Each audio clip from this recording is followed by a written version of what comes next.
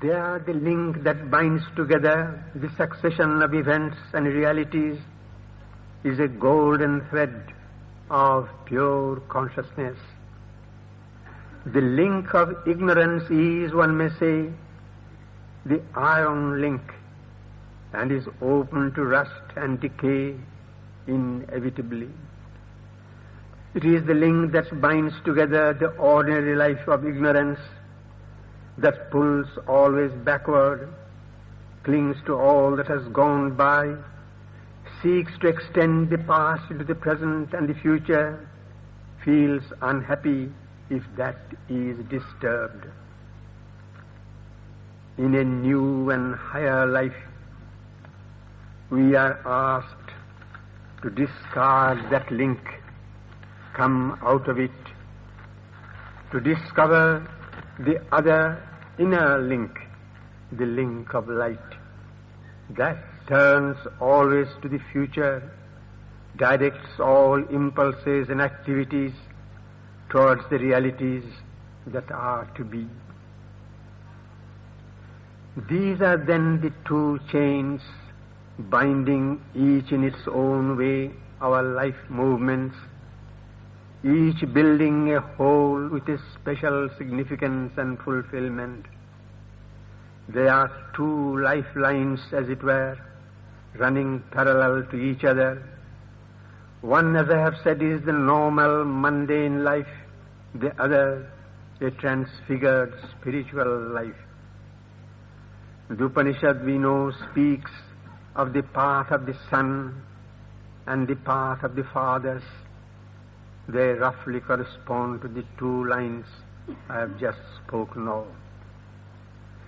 But the Upanishadic path of the son is a vertical ascension from the normal lifeline into a transcendent beyond. What we meant was not an ascension beyond, but a parallel growth in transformation. That is to say, what we refer to as the lower iron links are to be transmuted into the golden ones, not breaking or dissolving them. The problem is to find out the secret of this alchemy that transmutes the iron links into the golden ones. Psychologically, the Buddhist way is a great help, even if it is not the unique and inevitable one towards that consummation. For it dislocates, disintegrates the chain that binds the being to the normal and ignorant life. It teaches one to see and feel life as separate and isolated moments, there being no real link between the moments. So, if one is to live the truth of life, one must learn to live from moment to moment, without any thought from the past or of the future. The biblical motto gains in this connection a deeper significance. Sufficient unto the day is the evil thereof. One does not carry on his shoulders the burden of the past moments, nor a possible burden in the thought of the future. One becomes free, absolutely free, with no care, but it is just the need of the moment to note and the immediate gesture to meet it. That is a way, an effective way for dissolving life. But we seek, as we said, not dissolution or disintegration, but integration. Integration into a higher integer, a greater reality. The lower chain dissolved, we have to find a new status beyond the dissolution. That is perhaps what the Upanishad indicated when it said one has to traverse death through ignorance, perception of ignorance, and then through knowledge, perception of the knowledge, attain immortality. Buddha has led us across death. Now we have to reach immortality. There is a higher line of karma and a lower line running parallel, as I said, to each other. The lower the iron chain leads from death to death, the higher the golden one leads from life to life and from light to light. The transference from the lower chain to the higher is to be effected by the consciousness of nothingness, shunyam, being filled or impregnated with the new consciousness of immortality.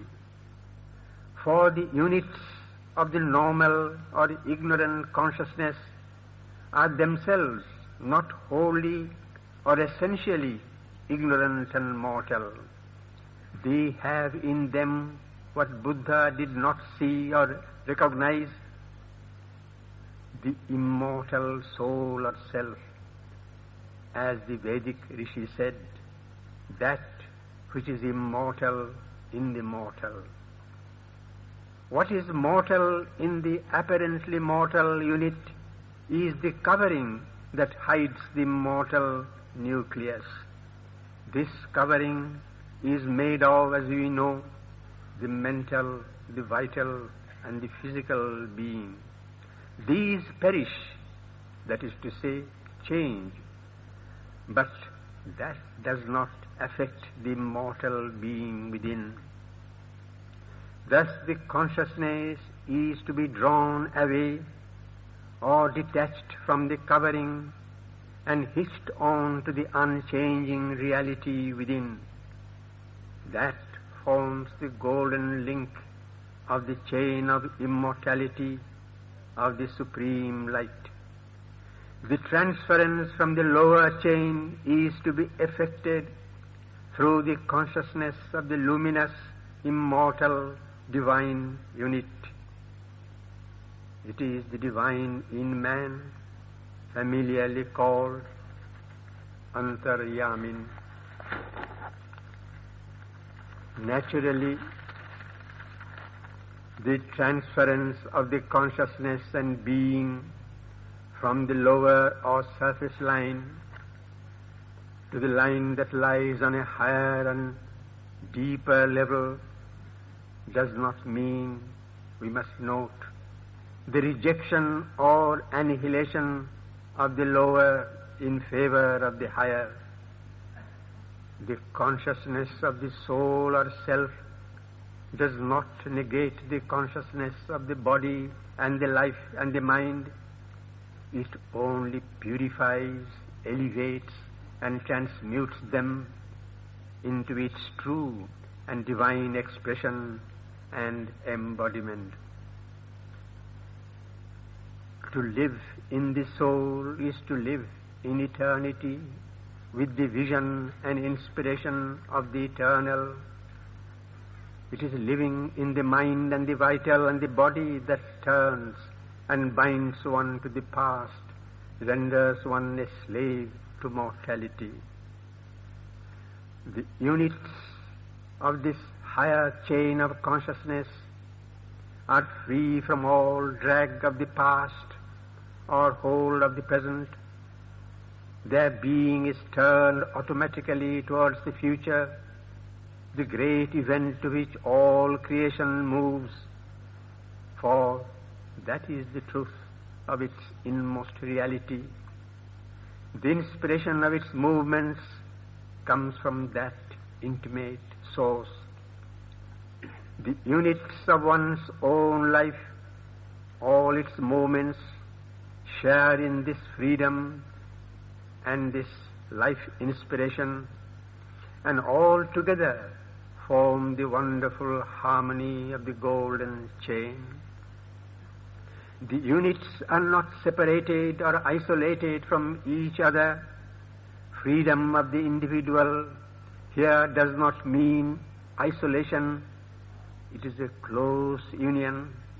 Indeed, it is an indivisible unity, for all units, all individual formations are identical, for in essence all are identified with the only reality, the one supreme consciousness. This soul consciousness is the golden thread running through the chain of light, and when it comes forward and becomes dynamic, it gradually engulfs and purifies what was its covering, the life, the mind and the body, and reforms them in its own light and energy, expressing and embodying its divine truth and fulfillment here below.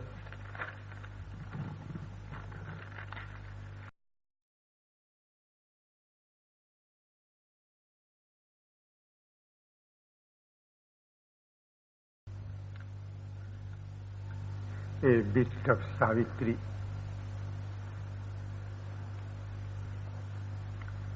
Last time we met here, I read out to you from Savitri a description of hell.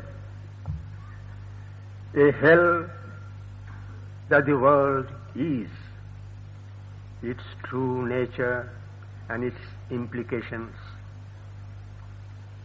Today I will read out to you a little more of it, for it is that we are now passing through, mankind and the world. And we have to pass through it, because through it lies the path to the heavens, which we are destined to reach inevitably in the end.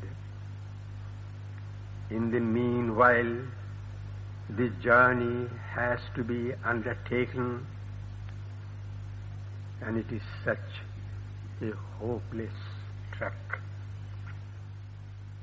For here must the traveller of the upward way, for daring hell's kingdom winds the heavenly route, pause or pass slowly through that perilous space, with prayer upon his lips and the great name.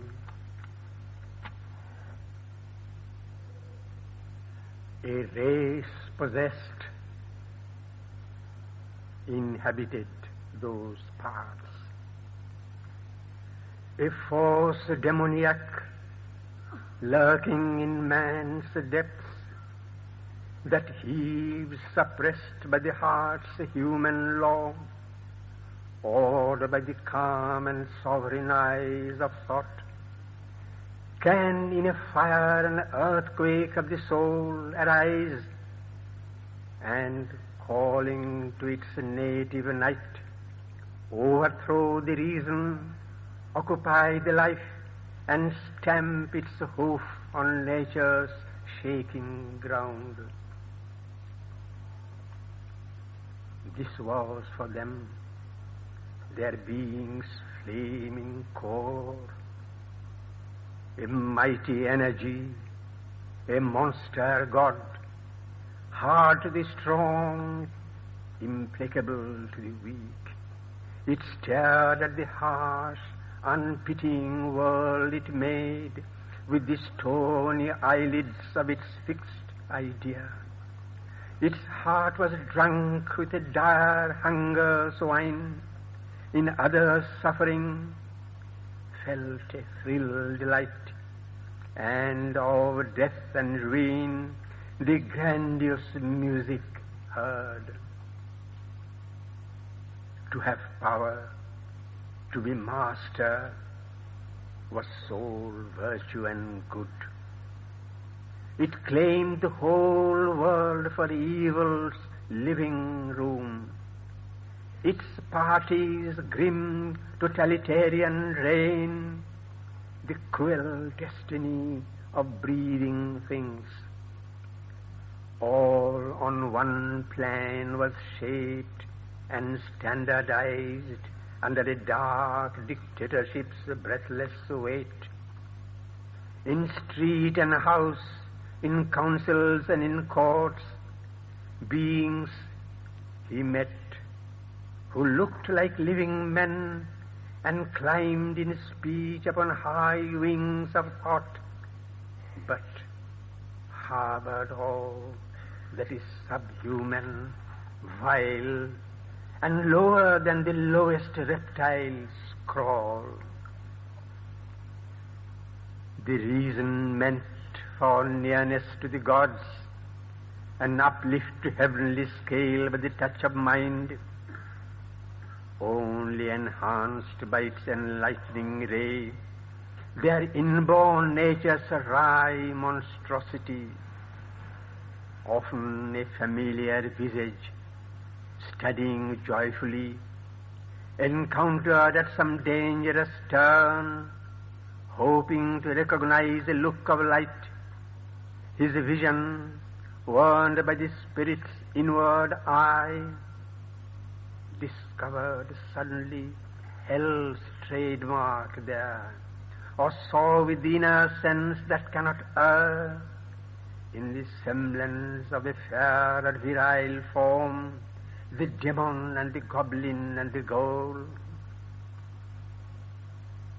An insolence reigned of cold, stone-hearted strength, mighty, obeyed, approved by the Titan's law, the huge laughter of a giant cruelty and fierce glad deeds of ogre violence.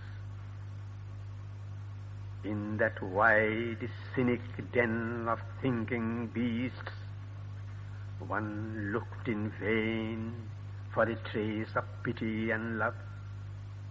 There was no touch of sweetness anywhere, but only force and its acolytes, greed and hate. There was no help for suffering, none to save, none dared to resist or speak a noble word. Armed with aegis of tyrannic power, signing the edicts of a dreadful rule, and using blood and torture as a seal, darkness proclaimed her slogans to the world. A servile, blinkered silence hushed the mind, or only it repeated lessons taught, while mitred, holding the good shepherd's staff, falsehood enthroned on awed and prostrate hearts, the cults and creeds that organize living death and slay the soul on the altar of a lie. All were deceived, or served their own deceit. Truth, in that stifling atmosphere, could not live. Their wretchedness believed in its own joy, and fear and weakness hugged their abject depths. All that is low and sordid-thoughted, base, all that is drab and poor and miserable, breathed in a laxed content its natural air, and felt no yearning of divine release. Arrogant, jibing at more luminous states, the people of the gulfs despised the sun. A barriered autarky excluded light, fixed in its will to be its own grey self, It vaunted its norm, unique and splendid type. It soothed its hunger with a splendorous dream, flaunting its cross of servitude like a crown. It clung to its dismal, harsh autonomy. A bull thought bellowed with its brazen tongue, its hard and shameless clamor filling space and threatening all who dared to listen to truth. Claimed the monopoly of the battered ear. A deafened acquiescence gave its vote, and braggart dogmas shouted in the night, kept for the fallen soul once deemed a god, the pride of its abysmal absolute.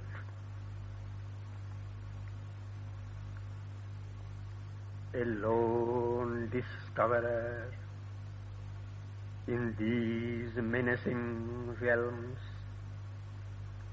guarded like termite cities from the sun, oppressed meet crowd and tramp and noise and flare, passing from dusk to deeper, dangerous dusk.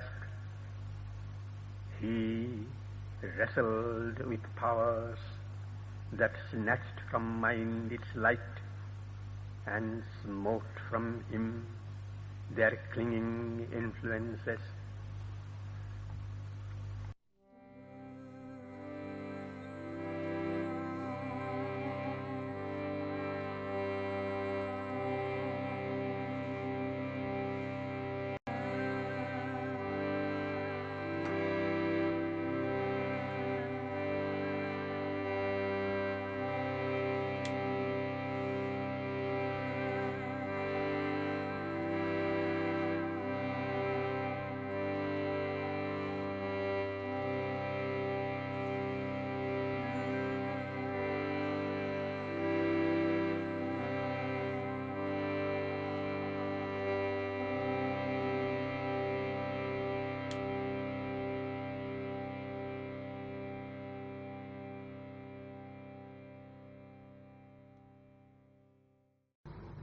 The questioner asked, is there a fixed number of souls? Can they be counted? The speaker answered, yes, they are limited and they can be counted. With great curiosity and eagerness, the questioner asked, how many? How many? Quietly, the one who was speaking extended her hand and put out one single index finger and said, one. So that is the truth. All these many bodies, many persons you see, it is all one appearance. There is only one soul, and everyone is that. If you realize this truth, you can love everyone equally. Not merely love, but be one with all, because you are all and all are you. That universal self, your own true self, you have to find, you have to know, you have to become. That is the golden rule as the ideal. How to attain, how to realize it? The Mother in this matter has given us a golden rule, a truly golden rule and very simple. Generally, we are confused as to our duty, what to do, what not to do, how not to do. The Mother says to the children, do not do what you will hesitate to do or be ashamed of doing in my presence. Do not say anything which you will hesitate to say or be ashamed of saying in my presence. Do not think even what you will find it awkward to think in my presence. Well, try this way and you will find what a golden rule and a simple rule it is. Sri Aurobindo confirms and says the same thing. He says, you will know the well-known phrase, always behave as if the mother was looking at you, because she is indeed always present. You need not imagine that she is there, for she is actually always there, whether you imagine or not. You do not know, for you are blind, but she is always there, seeing you, observing you, guiding you, protecting you. She not only sees what you do, but even what you feel inside you, even your most secret thoughts. A child once asked the mother, in its simplicity, how do you know, mother, what we do, what we think, what we feel? How do you know it? The mother smiled and answered, my child, because you are within me, within my embrace always, therefore I know. I know what is happening in me, don't I? That is why I see what is happening in you. You are not outside me, you are part of myself, I am you. Now, if you follow this simple rule sincerely and persistently, you will see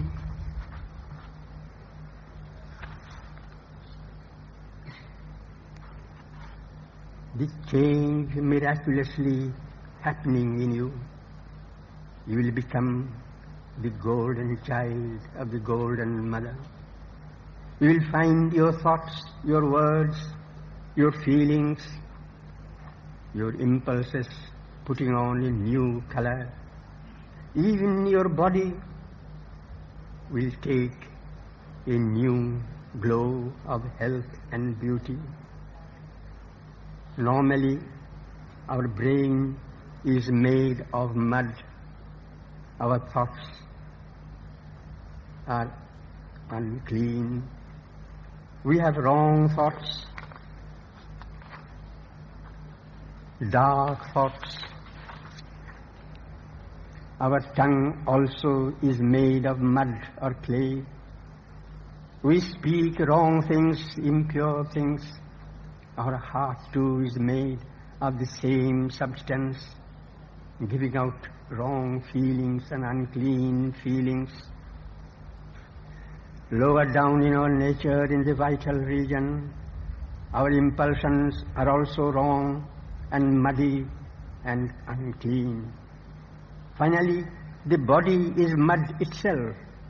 It is made of diseases and weaknesses and incapable of anything. We are, as it were, a container containing this ugly and unclean mixture. What we have to do is to pour into it the golden liquid, molten gold that will wash away all that impurity and filth, clean the vessel and fill it with its own radiant substance, the molten gold which is the Mother's presence. This process has been beautifully described by Sri Aurobindo in one of his poems. I conclude by reading out those magnificent lines, perhaps you all know. The golden light. Thy golden light came down into my brain, and the grey rooms of mind sun-touched became. A bright reply to wisdom's occult plain, a calm illumination and a flame. Thy golden light came down into my throat, and all my speech is now a tune divine, a paean song of thee, my single note. My words are drunk with the immortal wine. Thy golden light came down into my heart, smiting my life with thy eternity. Now has it grown a temple where thou art, and all its passions point towards only thee. Thy golden light came down into my feet. My earth is now thy playfield and thy seat.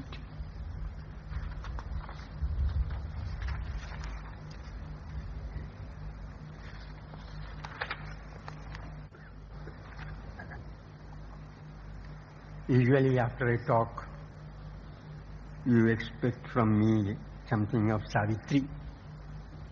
That was our custom. So here is something on Savitri. Savitri, the human divine, the passing of Satyavan. This was the day when Satyavan must die. The day is come, the fateful day, the last day of the 12 happy months that they have passed together. She knew it, it was foretold, it was foreseen, and she was preparing herself for it all the while, harboring a pain deep-seated within the heart, revealed to none, not even to her mother, not even to Satyavan. Satyavan was innocent like a child, oblivious of the fate that was coming upon him. The two went out of the hermitage into the forest, for she wished to move about in the company of Satyavan, in the midst of the happy greeneries where Satyavan had passed his boyhood, his youth. She was watching Satyavan at every step. She did not want to be caught unawares. Love in her bosom, hurt at the jagged edges of anguish, moaned at every step with pain, crying, now perhaps his voice will cease forever. She was on tiptoe, as it were, almost breathless. The end must be coming on fast. Her life was now in seconds, not in hours, and every moment she economized. Satyavan in playfulness was cutting the branch of a tree with a joyous axe, and on his lips high snatches of a sage's chant that pealed of conquered death and demons slain. All of a sudden the doom came upon him. He felt a biting pain through his body, and an invading suffocation besieged him. He threw away the axe and cried out to Savitri, Savitri, a pang cleaves through my head and breast. Such agony rends me. Awhile, let me lay my head upon thy lap. Savitri saw the end coming, and she was ready. All grief and fear were dead within her now, and a great calm had fallen. His life was ebbing away, and he cried out in a clinging last despair, "Savitri, Savitri, oh Savitri, lean down my soul and kiss me while I die." His cheek pressed down her golden arms. She caught his mouth still with her living mouth, as if she could persuade his soul back with her kiss. Then grew aware they were no more alone. Something had come there, conscious, vast, and free. Near her she felt a silent shade immune. Death is come claiming his prey. Satyavan must go and leave Savitri.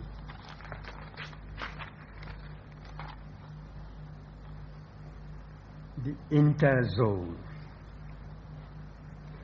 Death is carrying away Satyavan, the luminous soul of Satyavan. The great shadow is leading the way, Satyavan following, and Savitri clinging to his steps. Death saw Savitri pursuing. He turned and tried to dissuade her from the pursuit. Savitri refused to turn back. Death warned her it was already a wrong and anomalous act that she has done to have crossed over to his sphere in her earthly personal being. It is time now to go back.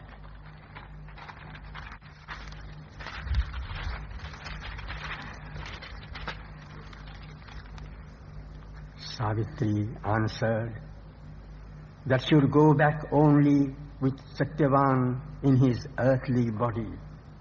Death became impatient and answered, "Do you ask for the impossible? You want to go back to earth for earthly happiness. You can have that in plenty without Satyavan. Satyavan has passed beyond, and there is no return for him." But Savitri was firm in her resolution. "I'll claim back Satyavan as he was. My happiness is with him alone." As they proceeded, they mounted higher and higher regions of being, and a change was coming on visibly on Savitri. Death was explaining to her that happiness on earth or in earthly life is not the supremely desirable thing. The supreme desirable thing is to discard the maya of earthly life, that veil of tears, and rise into the very source, the origin of creation, the infinite peace and silence. As death was receding towards that ultimate nothingness, the divinity that Savitri was, the mighty Godhead that took a human shape, manifested itself more and more, shedding all around her a great effulgence, a mighty power. She had entered into death's own lair and identified herself with death's self, which is the divine himself. In that great burning light, death was consumed and dissolved. The dire universal shadow disappeared, vanishing into the void from which it came. And Satyavan and Savitri were alone. They stand face to face with the Supreme Divine alone. There is yet a last choice to make. Death has been annihilated and immortality attained. One can rest there and enjoy immortality eternally beyond the mortal creation. But there is a greater destiny for the human soul. Ignorance is darkness indeed, but to enter into light alone is to enter into a greater darkness. And Savitri has attained the immortality as a human being, as a human personality. She is to bring down that immortality into the human creature upon earth. She refuses the everlasting day and turns to come down again into the twilight mortality with all her immortal stature, so that human beings may be rebuilt in that mold.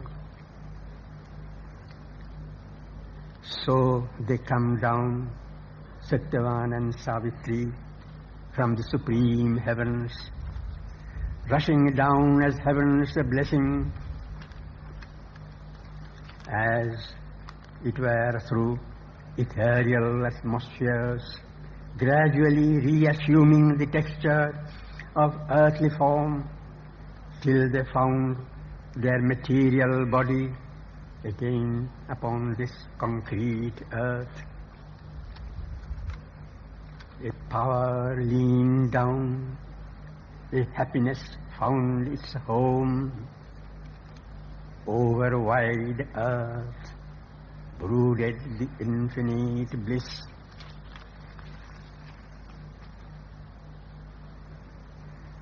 The return.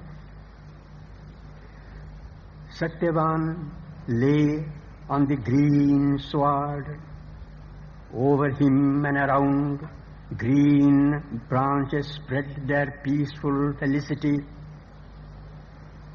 His head reposed upon the lap of Savitri, exactly as he lay at the last fateful hour, confronting the mighty shadow,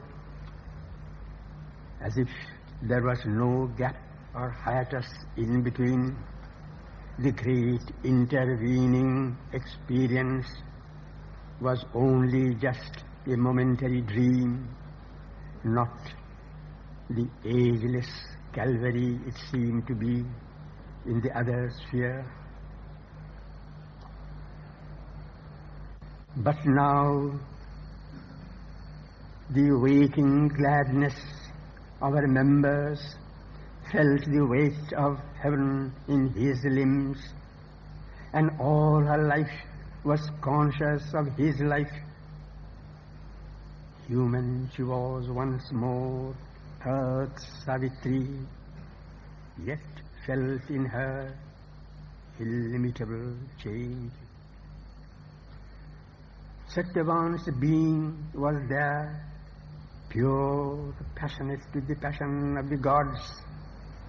Desire stirred not the wings, for all was made an overarching of celestial rays, like the absolved control of sky on plain, heavens leaning down to embrace from all sides earth. Satyavan now turned to Savitri. Vague recollections rose in him, and he cried out in wonder,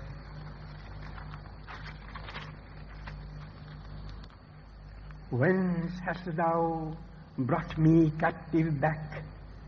Love changed to thee, and sunlight's walls, O golden beam, and caskets of all sweetness, Savitri, Godhead and woman, moonlight of my soul. As he gazed upon her, his wonder grew more and more, with a new flame of worship in his eyes, and he exclaimed once more, what high change is in thee, O Savitri! Bright ever thou wast, a goddess still and pure, yet dear to me by thy sweet human parts. Earth gave thee, making thee yet more divine. The embodied divine does not discard thee or even minimize the human. On the contrary, greatens and heightens this earthly being. It is a sea change that is wrought in the content and in a certain modality of the form, but the essential form and content remain, somewhat like the process of fossilization. Mortality is squeezed out and all is molded in immortality. The divinity is there in all its fullness, but there is added to it the exquisiteness that earth brings to the human. And Savitri says, we have borne identity with the Supreme and known His meaning in our mortal lives. Yet nothing is lost of mortal love's delight. Heaven's touch fulfills, but cancels not our earth. Still am I she who came to thee mid the murmur of sunlit leaves upon the forest verge. I am the Madran, I am Savitri.